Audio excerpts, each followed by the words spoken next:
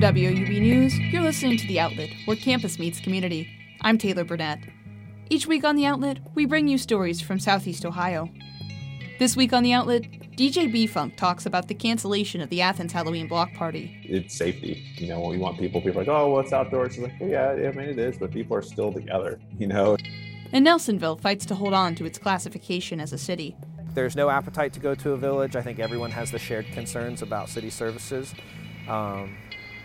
And I think we all know, as a matter of fact, there are 5,000 people here.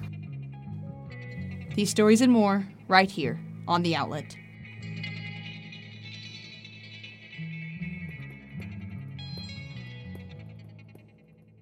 In the shadow of Colin Wyant's death after a hazing incident at Ohio University in 2018, the university has been working to prevent hazing. WUB's Will Price has been covering how the university has been treating it. So Will, what is Ohio University's new hazing training? This new hazing training was announced earlier this week on Tuesday. It's for all students and faculty and staff here at Ohio University. Exactly what they want us to do is exactly give us resources on hazing, what it is, the details, how to identify it, and how to avoid it. And so what is the significance of this hazing training? The significance really goes back a few years. Starting with when Colin Wyant died as a result of hazing here at the university, it's really been a big focal point of the university. Remember in 2019 when they suspended all the fraternities in the IFC. And I think this is just a branch off of that. Earlier this summer is when they finally passed Collins Law that also took the tragic death of a student at Bowling Green State University as a result of hazing, Stone Foltz. That bill was finally signed into law, I believe, in July. And one of the things that the university that it has is it wants all universities throughout Ohio to implement some sort of hazing training, some sort of hazing, informational guide for students. And I think this is a branch off of that, and this is the Ohio University's version of that. Why are they implementing this now? Collins Law, Senate Bill 126, goes into effect October 7th. Talking to a university spokesperson, the main thing that they wanted to do is get this training done and out of the way for all Ohio University, like I said, students, faculty, before the effective date of the bill. And I think that way they just get it out of the way.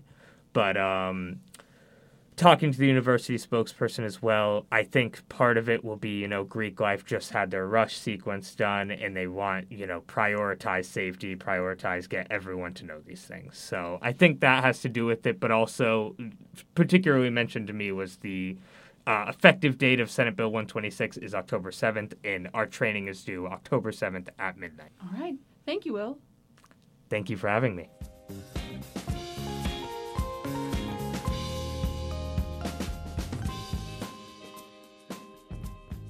COVID-19 cases this week in Athens are up by 30, according to WUB's Aaron Payne, and Athens County has now had just over 7,100 total cases of COVID-19 since the beginning of the pandemic.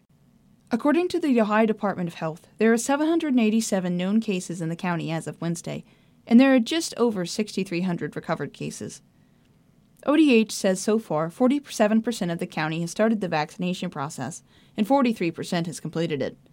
At Ohio University, about 75% of the university community is vaccinated, reports WUB's David Forster. Students, faculty, and staff have until November 15th to be vaccinated as part of university requirements announced in August. At Ohio University, about 75% of the university community is vaccinated, reports WUB's David Forster. Students, faculty, and staff have until November 15th to be vaccinated as part of university requirements announced in August. Students will not be barred from campus until after the semester finishes, when unvaccinated students will be unable to register for spring classes. Vaccination for students living on campus is higher than for those living off, and faculty and administration are more likely to be vaccinated than classified staff. Currently, the university's COVID-19 numbers are trending downwards, a good sign according to Dr. Gillian Ice, a professor of social medicine who has been coordinating the university's pandemic response.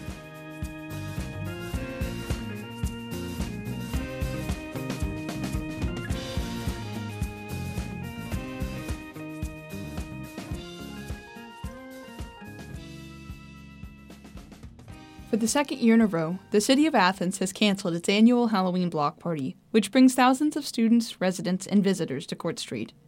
WOUB reporter Nick Veland talked to Brandon Thompson, also known as DJ B-Funk, who organizes the block party.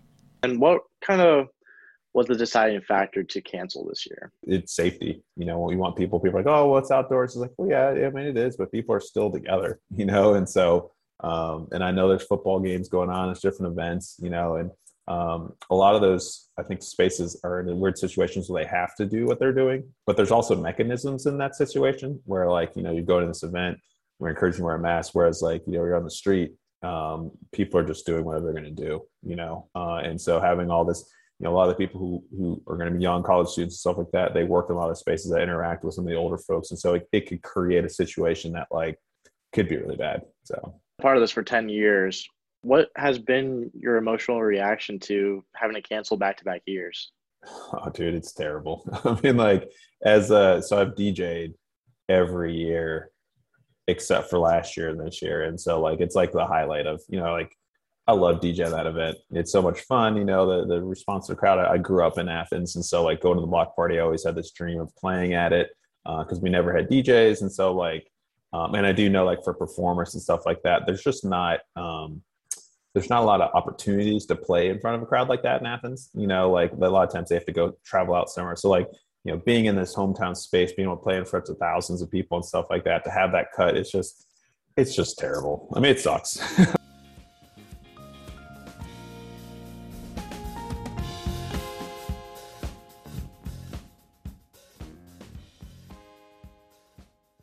The city of Nelsonville is at risk for losing its status as a city based on data from the 2020 census.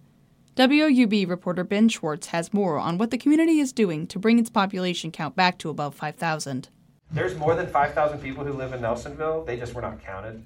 Nelsonville city officials gearing up for a marathon effort to recount the city's population. So we're just going to go out there. We're going to try and recount the entire city, get to 5,000 and turn it into the state and say, we got her done. With just 15 days to finalize numbers, the goal is to keep Nelsonville a city. According to the 2020 census, Nelsonville's population is 4,612 and would be classified as a village under state rules. Officials like Nelsonville City Auditor Taylor Sappington worry the change will mean they could lose out on potential grants. There's no appetite to go to a village. I think everyone has the shared concerns about city services. And I think we all know, as a matter of fact, there are 5,000 people here. We just didn't get them counted at the federal level. And so now the state says it's up to us at the local level to find them, and we're going to try and do that.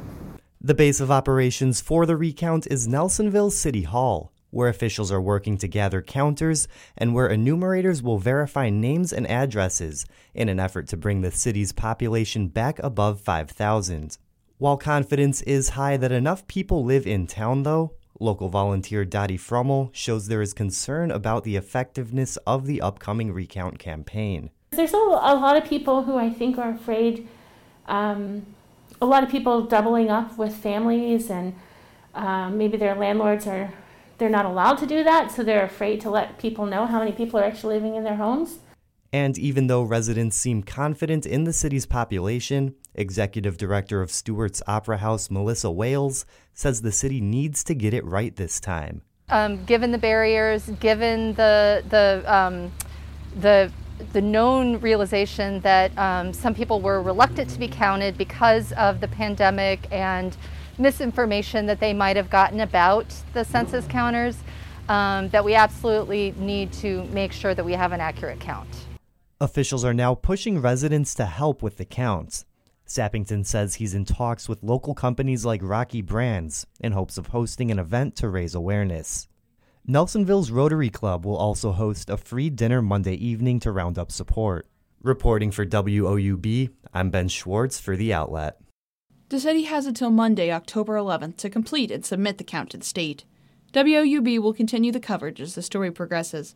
For more updates, tune into Newswatch or go to woub.org.